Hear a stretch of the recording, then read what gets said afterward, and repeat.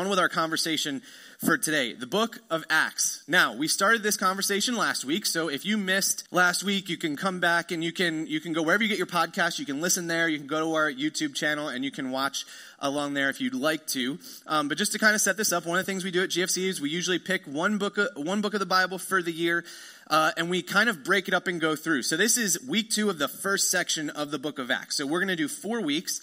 And then we're going to switch gears. We're going to switch gears before Easter. By the way, Easter is like 6 weeks away, okay? So for me, that feels like it's tomorrow. I don't know what it feels like for you, but it's the last week of March, okay? So it's not in April, it's in March. Just be ready for that, okay?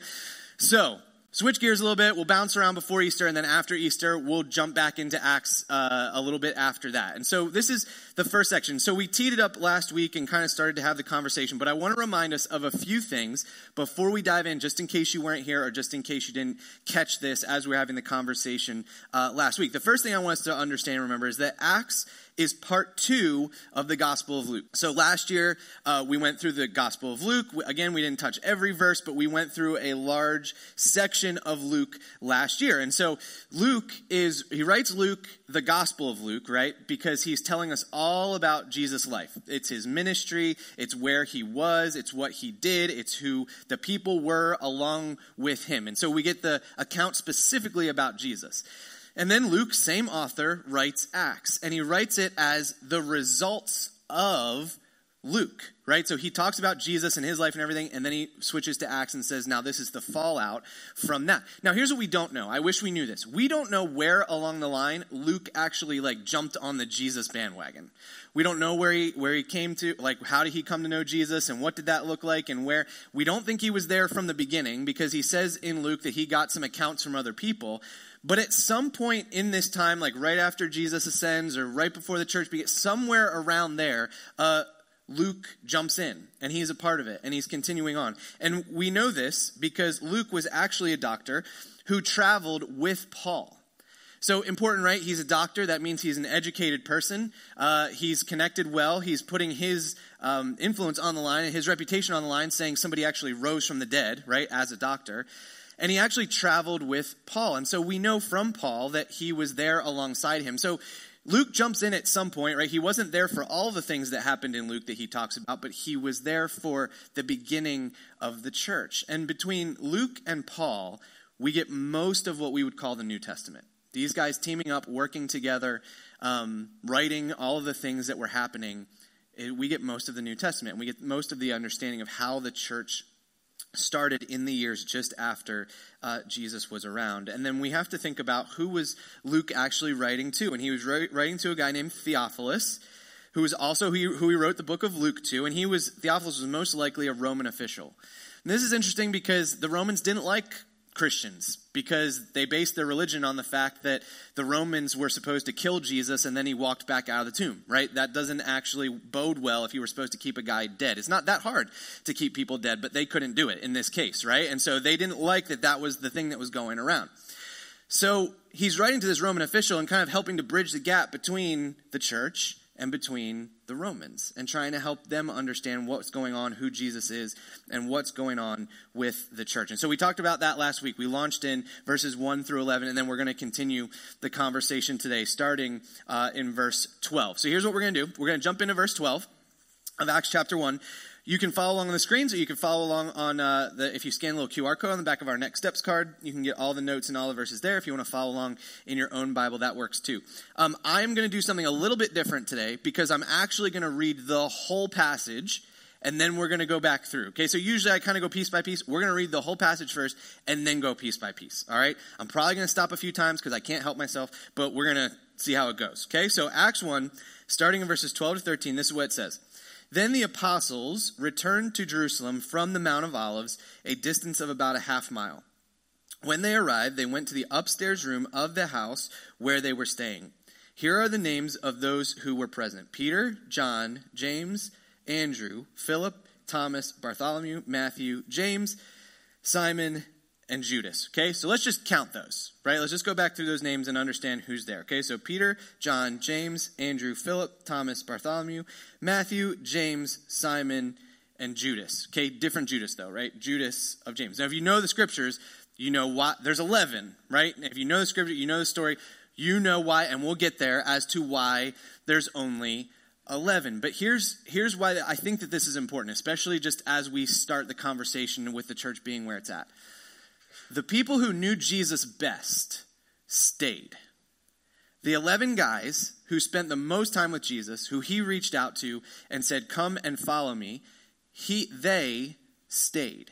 They made sure that they were there, continuing to meet together even after Jesus had died, risen again, and ascended. They didn't go back to what they were just doing. They went back and they continued to follow Jesus together. Okay, so verse 14, going on, says they all met together and were constantly united in prayer, along with Mary, the mother of Jesus, several other women, and the brothers of Jesus. So we start to get this idea. And then verses 15 to 17 says, during this time, when about 120 believers were together in one place, Peter stood up and addressed them. Brothers, he said, the scriptures had to be fulfilled concerning Judas, who guided those who arrested Jesus. This was predicted long ago by the Holy Spirit, speaking through King David. Judas was one of us and shared in the ministry with us. Okay, let me again stop because I can't help myself, right? So, the number is important. 120. Now, just to put that in perspective, that's about what we average on a Sunday. So the people in this room and the kids downstairs, 120 people. This is where the church starts, right? You've got, Jesus is now, he's gone, right? He's still alive, right? He ascended, but he's not physically on the planet anymore. And so now you've got 120 people. And what was the mission he just gave them? We talked about it last week. He says, go into Jerusalem and Judea and Samaria and to the rest of the world. And he gave 120 people that opportunity. You think about the odds, right? Because we know they were successful because we're sitting here today. You think about the odds of 120 people being able to spread this kind of thing, this ministry, this idea, all around the world and being successful doing it. All while the Romans and the Jews didn't like them at all and wanted to get rid of them. If somebody came in and said, you guys are going to tell the rest of the world and you're going to be successful and you're going to do all, and we all looked at each other like, us? Right? Like this is a small group. But they were together. And they were ready to kind of take this on. So Peter gives them this information. Going on in verses 18 and 19. By the way, this is gross. So if you get grossed out, just like cover your ears for a minute, okay? So verses 18 and 19 says, Judas had bought a field with the money he received for his treachery. Falling headfirst there, his body split open, spilling out all his intestines.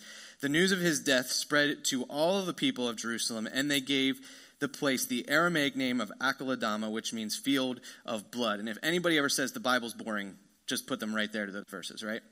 So verse 20, Peter continued, this was written in the book of Psalms where it says, let his home become desolate with no one living in it.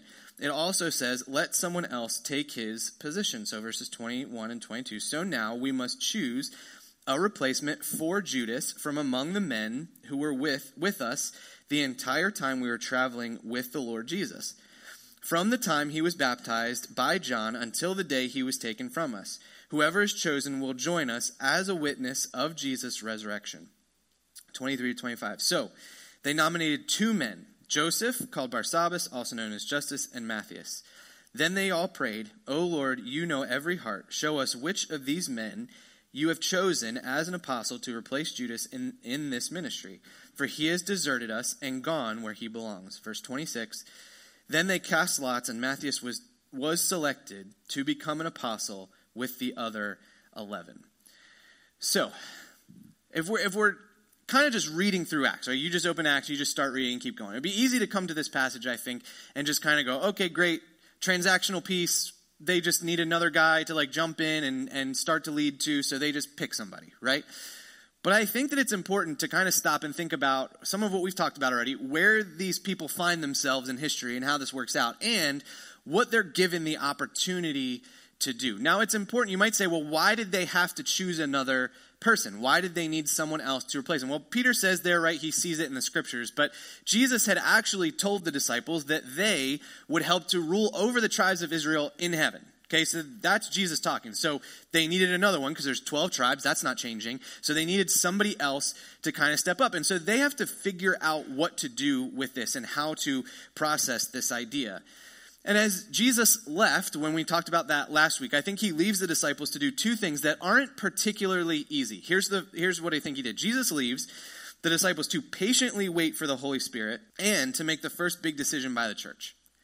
I don't think either one of these two things are particularly easy, right? How do you feel if somebody just told you to go wait somewhere?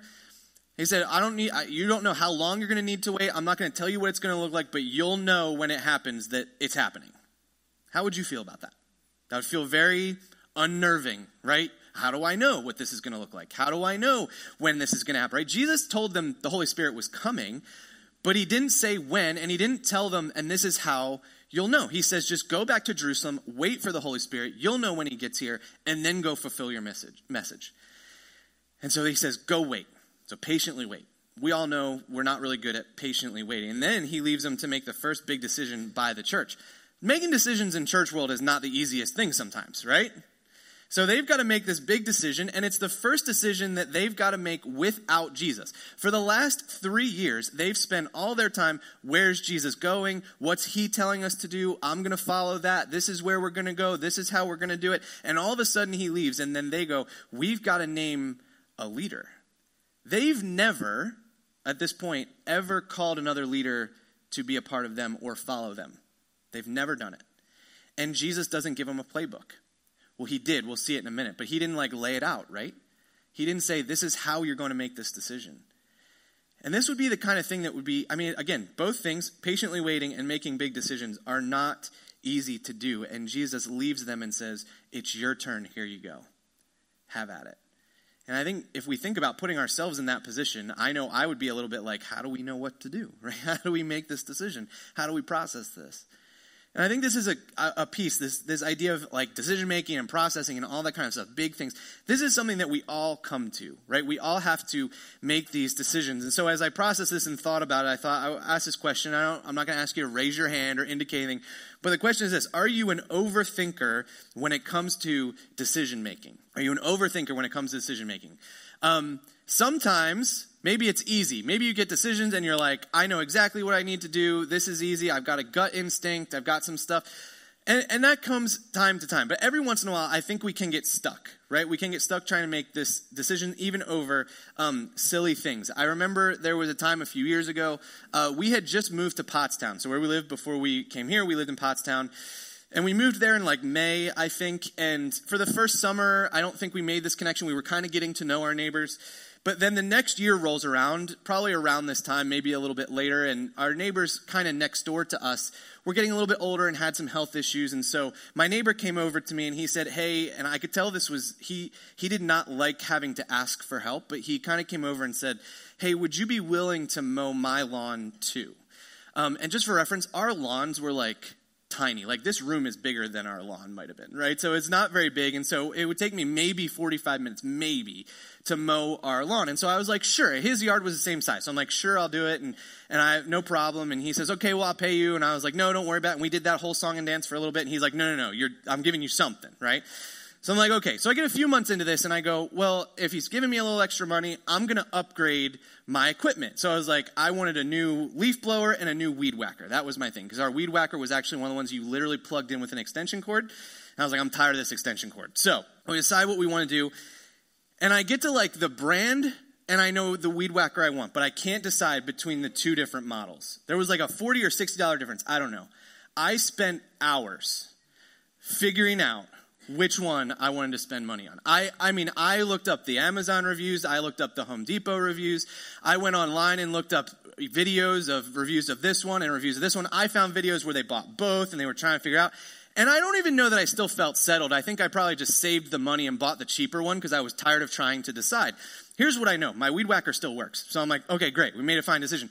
But I got stuck there. I spent literally hours trying to figure this out. Do you remember this? Yeah, she's rolling her eyes at me now. So I just spent so much time trying to figure out. I couldn't decide what I wanted to do.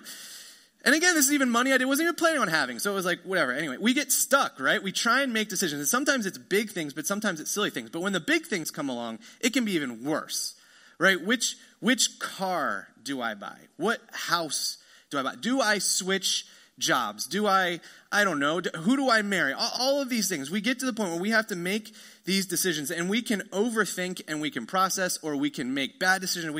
None of us want to be known as people who make bad decisions. But I think there's actually even another layer to this, and it's this question: how do we make decisions as followers of Jesus? I don't think we think about this that often, but if we've decided to follow Jesus, if that's our identity and that's who we identify with, right, we would say that we follow him and he's our Savior. Every decision we make then is made through this lens as well. Like, people are going to watch us make decisions who know us as followers of Jesus and say, well, look at the kind of decisions they're making. We process this. We have to understand that what we decide, especially the big stuff, maybe not which weed whacker you're going to buy, but the big stuff, right, is all kind of needing to filter through. Like, what does this look like? How does this, as a follower of Jesus, how does this change my mind and my comprehension on what this means and what this looks like and how I actually do this effectively? And I think when we look at this story in Acts, they actually give us a really good process for how we're called to make decisions, especially as followers of Jesus. And I think there's 4 pieces to this that I want to walk us through today. The first piece to making a good decision as a follower of Jesus is, number 1, to surround yourselves with the right people. Surround yourselves with the right people. Well, where does this come from? If we go back to verse 14, just briefly, it says, they all met together and were constantly united in prayer, along with Mary, the mother of Jesus, several other women, and the brothers of Jesus. So here's what they know, right? Jesus doesn't give them a ton of instructions. He just says, go back to Jerusalem and wait there. Wait for the Holy Spirit. He doesn't give them an agenda. He doesn't give them things to read, right? He doesn't give them things to process. But they all stay together, and they continue to do life together, and they continue to share life together, and they process with one another. And I think that this is true, and this is true whether you follow Jesus or not, right? If you don't know Jesus, I think this is true. We reflect the values of the people we value. I remember there was a family that went to the church where I grew up. They had a ton of kids. There was like 12 kids in this family. And they had one kid that was about my age and another kid that was at my brother's age. So we would hang out from time to time, specifically with those 2 brothers, but they had a lot of boys. I mean, I think they had 12 kids and 9 of them were boys. So we just hung out all the time and did a lot of different things. And I remember processing different things with them. And this wasn't a great conversation as we were processing, but I remember one of them specifically saying, as they were thinking about what they wanted to do with their life, they said they wanted to go into the military, which is great. That's what they wanted to do. And it was a good thing to choose. But then we asked him why. And he said, well, that's the only way you get respect in my family. He said he wanted his dad, right, and his grandparents, and then he wanted them to respect him. He wanted them to value him.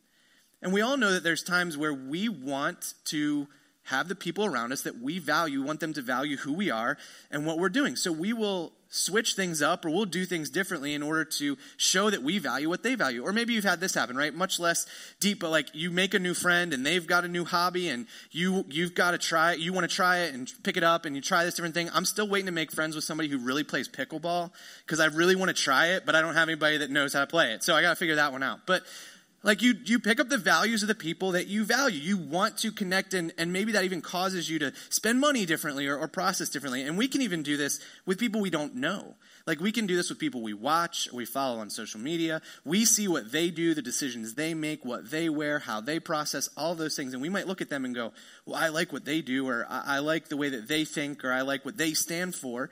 And so we decide to live out those things. And when we surround ourselves with the right people, we will start to have the same values as the people we value. And I think this is true too. And I think this shakes out in Acts too, is that the ability to make a good decision starts long before the decision needs to be made. We've talked before, it's been a while, but I'll bring up every once in a while this idea of a predetermined yes to whatever God is asking us to do. Like if God shows up and says, hey, I've got this for you, or guides us to this direction, or we feel the Spirit leading us in that way, when we've got that predetermined yes, we're just like, hey, God, show me where to go and what to do, I'll do it. Like it changes the way that we process that decision. And when we think about it, the way that we make good decisions by surrounding ourselves with the right people who give us the right values and instill the right things in us and help us to sharpen, it shows that it helps us to make the good decision because it starts long before the decision is to be made. We can see and start to process good decision making before we get to the point where we have to make a big decision. And here's what I know. There are some people in the room, right, having the conversation or listening at home. You've got a big decision to make. And you're wrestling with this. But some of us are listening along. We're like, yeah, I've been there, but like I'm not there currently. But odds are we're going to be there, right? Your car's going to die sometime and you're going to have to buy another one. They have to figure this out. So thinking about and processing, how do I make good decisions? How do I set myself up to be in a good spot, to process this the right way ahead of time is a big deal. And I think it starts with surrounding ourselves with the right people. Here's the second thing, that we would know what God has to say about your or about my decision. We go back to verses 15 to 17. It says this: during this time, when about 120 believers, were together in one place, Peter stood up and addressed them. Brothers, he said, the scriptures had to be fulfilled concerning Judas, who guided those who arrested Jesus. This was predicted long ago by the Holy Spirit, speaking through King David. And Judas was one of us and shared in the ministry with us. So, how does Peter come to this conclusion? Well, he knows what Jesus said, but then he goes to the scriptures. Good practice by Peter, by the way. Jesus didn't give him a playbook. He said, go wait. Well, what's Peter doing while he's waiting? Reading God's word. Let me continue to process this. Let me continue to take this in and think about it. And so this guides Peter to be able to make this statement. Then if we jump down to verses 21 to 22, it says, so now we must choose a replacement for Judas from among the men who were with us the entire time we were traveling with the Lord Jesus, from the time he was baptized by John until the day he was taken from us. Whoever is chosen will join us as a witness of Jesus' resurrection. Now, I think this is interesting for a couple of reasons. Number one, Peter gives us some insight that the disciples were not the only ones following Jesus regularly at this time. In fact, there were other people who were around from Jesus' baptism all the way through he ascends that were part of the group, even though they weren't part of the 12 disciples. They were part of the group that was following the whole time. And so Peter says, well, let's choose from these people. We know these people. Guess what? They've surrounded us and we've surrounded them. We've surrounded ourselves with the right people. We know these people. So let's choose a person to take Judas's place from this group. And so Peter gets the inclination from Scripture to make this process happen, and then he chooses from people that they've surrounded themselves with, and they have made good decisions already. And this is what I would say to help us understand, is that we cannot know the will of God if we aren't willing to include his word in our lives. We have to be willing to look at Scripture and say, what does Scripture say about my decision? Now, here's the challenging part, right? Not all decisions are clear in Scripture. Like if you're deciding who you're going to marry, I did not, when I decided to propose to Becca, I did not sit down, read my Bible and go, Corey marries Becca, right? That's what's supposed to happen. That's not the reality, right? But does it give information on what it looks like to find a godly wife? Does it give information on what it looks like to find a godly husband? Yes. So we look and we kind of process, well, what's the information I have to make a good decision? I used to wrestle with this with teenagers because when I was a youth pastor, the idea of weed becoming legal was starting to be more of a conversation. And so certain students would come to me and they'd be like, well, Pastor Corey, like if it's legal, like it's okay, right? It's fine because it's legal. It's not illegal. So we're wrong to do it now because it's illegal. But the Bible doesn't say anything about weed. I go, okay, hang on, like let's have the conversation, right? But I would say, what does it say about being sober-minded? Oh. So yeah, like every issue is not necessarily specifically covered in Scripture, but we get a lot of information on how to make decisions based on what we're looking at through Scripture. And so we have to be willing to allow Scripture to impact the way we live. And here's the challenge sometimes. We want to know, just being honest, right? We want to know what Scripture says about our decision until it says something that we don't like. And I've been in situations where people will come and they'll say to me, or a conversation with other people, whatever, and they'll go, well, God told me to do this, right? The Spirit's moving in me. This is what I'm supposed to do. And there's those hard conversations where I have to look at somebody or process something and go, but the Bible says the opposite, right? God doesn't come along and go, well, this is what I say for everybody else, but I'm going to say something different for you. We have to be willing to say, what does Scripture say? How does it impact the decision we make? Sometimes this is easy, right? Do not steal. Okay, so I'm not going to walk into Walmart and take something and put it in my pocket and walk out, right? But what does that mean about being honest on our taxes? How does that impact our decision making? How do we understand what it means? And are we willing to allow God's word to sink in and help us make good decisions? Here's the third thing. Pray. So they get to the point where they know they have to make this decision, right? And then in verses 23 to 25, it says, so they nominated two men, Joseph and Matthias. Then they prayed. They all prayed this together. O Lord, you know every heart. Show us which of these men you have chosen as an apostle to replace Judas in this ministry, for he has deserted us and gone where he belongs. So they get to the point where they've got two guys, right? They go, both of these guys seem like they're good options, so let's pray about it. So they pray and ask God to give them wisdom. And here's how I would say this for us, that we cannot know the will of God if we don't slow down to hear his voice. We can't. Now here's what I want to do. When I need to make a big decision, here's what I want to do. I want to talk. I want to talk and I want to talk and I want to talk and I want to talk. I want to get somebody else's opinion. I want to talk to this person. I want to see what they think. I want to process this way. All of it. And I talk and I talk and I talk. I get it, right? That's what my inclination is to do as well. But one of the things we have to do is we have to slow down and allow God to speak to us as well.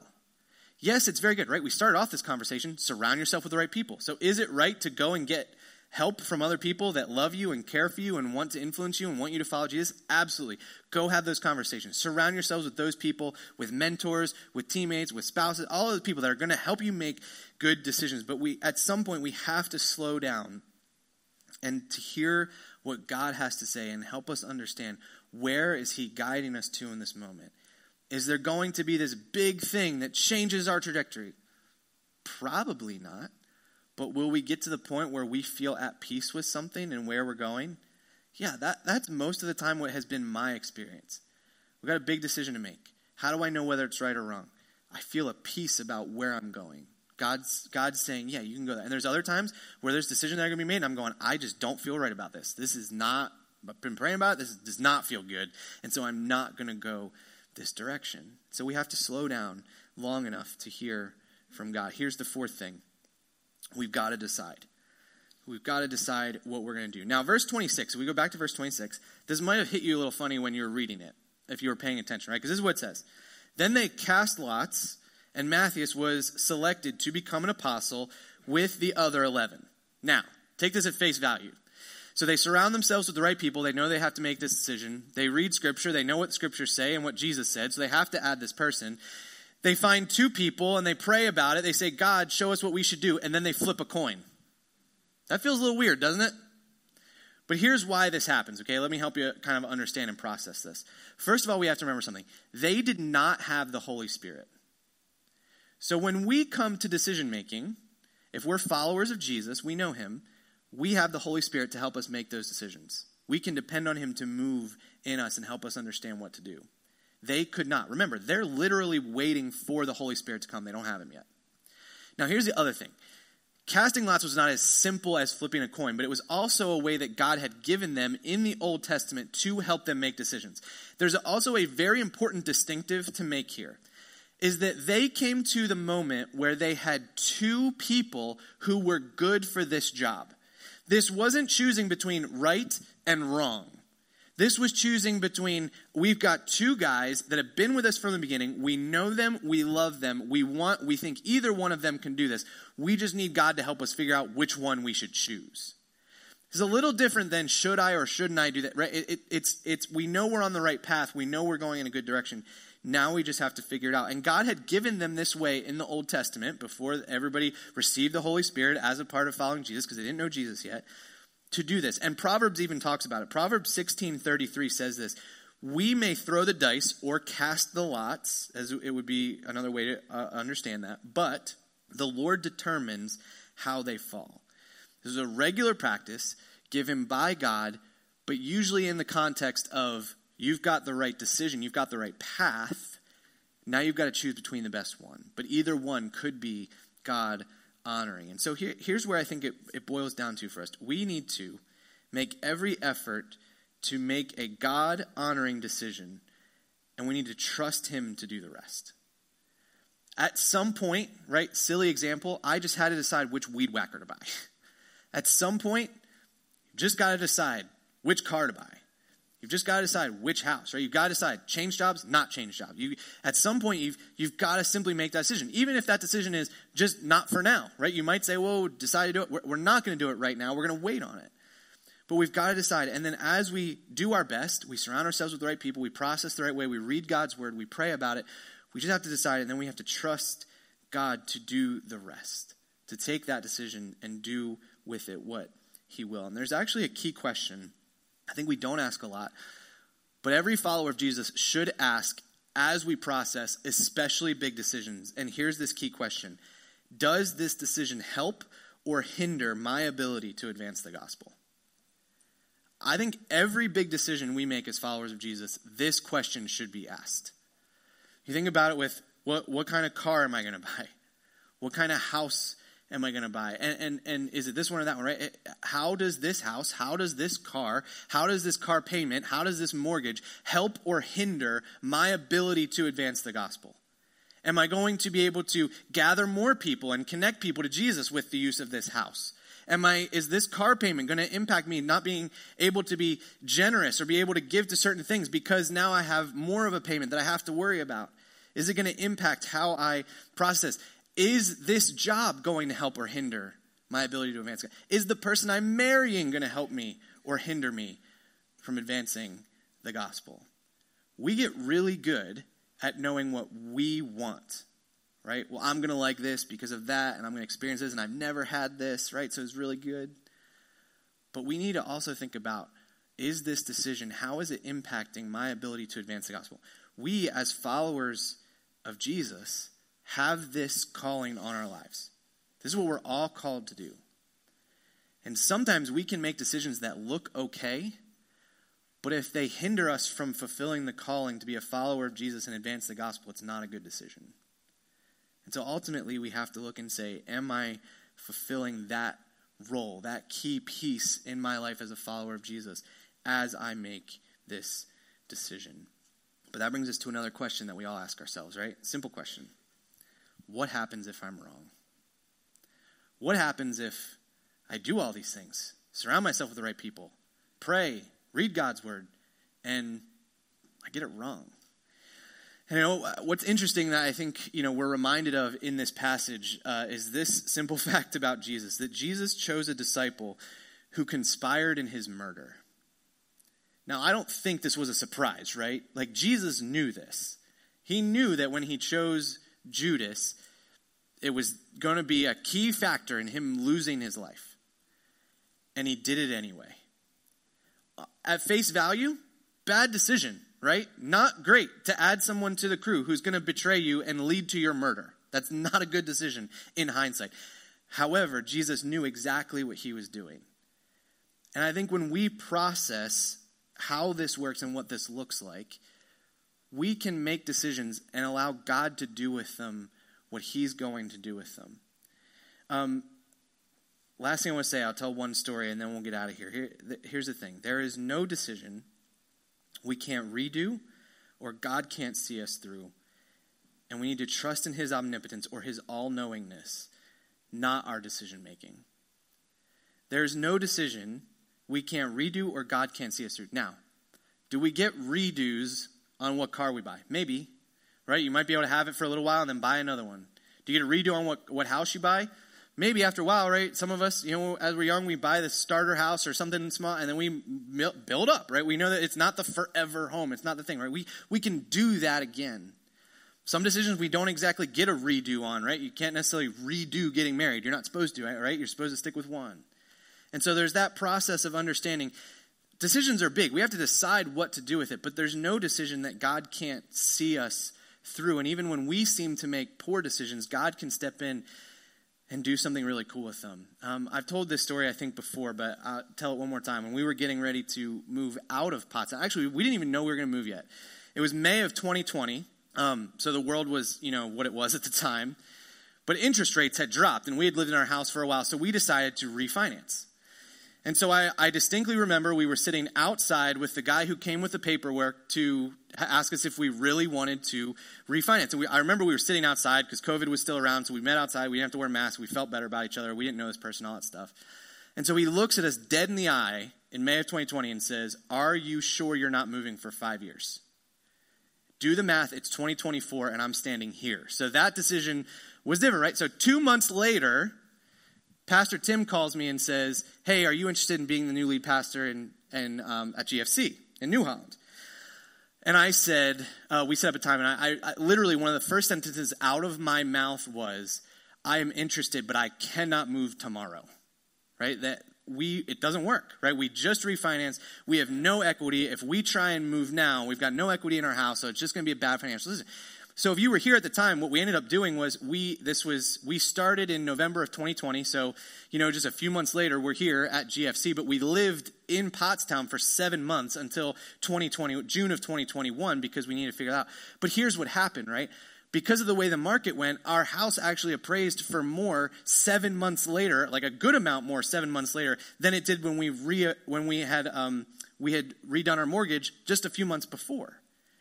And so when you look at it timing-wise, right, bad decision to refinance before you move less than a year later, or about a year later. But God worked it out. So sometimes we make decisions, we had prayed about that, we had understood, we thought this is what we're supposed to do. And yet it looked like maybe it was a bad decision, but God still worked in and through that. And so at some level, like we have the responsibility, right, to do our best, to make the right decision the way God has called us to make it. But eventually we just have to make the decision and say, God, it's in your hands. Right? You get to do with it what you're going to do with it. I don't know what you're going to do with it, but you do it. And so we get so scared sometimes of making big decisions, and it makes sense why. But at the same time, I think we just have to do our part, depend on God, and allow him to move the way he's going to move. We don't always know what that looks like. Every decision we make isn't going to look good maybe a few months later, or it's going to work out differently than we thought. We can't know all the variables of what's going on. And yet God does. And he can move in and through those things. So like I said earlier, I don't know who's here right now and processing a big decision. There's those of us, what do I do? Right? I don't know, weighing this, having conversations. And there's those of us who are maybe not quite in that moment yet. But it's probably coming. Right? There's going to be a moment where we have to make a big decision. So what's the process? Surround yourselves with the right people now. Understand what God's word says about it now. And when it comes up, pray. But start the process of making good decisions now by understanding who God is and surrounding yourself with people that are going to value the same things you value. And then when you have to make that decision, hand it to God and say, this is yours. Right? I want to see how you work through this. It'd be really heavy to work through decisions. But when we know and we're connected to the God of the universe, it's a small thing for him. And so we trust him to grab on and take that decision. It's on his plate. It's on his omnipotence. We don't need to depend so much on our decision making. We can depend on him and what he's going to do through our lives. Would you pray with me? Jesus, it can be hard to make these big decisions, especially if we've got something sitting on our plate that we didn't know was coming, or we didn't know we were going to have to do, or it's a life situation that we don't even want, and yet we have to decide what to do with it. And it can be really difficult to feel like we either don't know what to do, or we don't know how to handle it, or we weren't prepared. But God, I thank you for this framework, this way that the early apostles and other followers, they had to figure this out and had to process what it would mean to follow you and make decisions. And I pray that this process of just surrounding ourselves with people and learning your word and praying and deciding on all of it would be something we lean strongly into, and that we would do our part for making wise decisions, but that we would ultimately allow you to take that and run with it. And I pray that as we make big decisions and we are truly trying to honor you, that we would have peace about where you're taking it and where you're taking us. And even when we make a decision and we look back and go, man, we didn't have all the variables there, we would still be able to understand and to make those decisions in a positive way. And we would trust you to step in and do all the things that we need you to do. I pray for specifically for those who are making those kinds of decisions right now. I pray that you give them peace. I pray that you give them the right people to have conversations with. I pray that you give them the right scriptures to even understand as they're processing what this means. And ultimately, I pray as they make that decision that you would give them peace and you would show them how you were in and through all of that as they look back on it later. In Jesus' name, amen.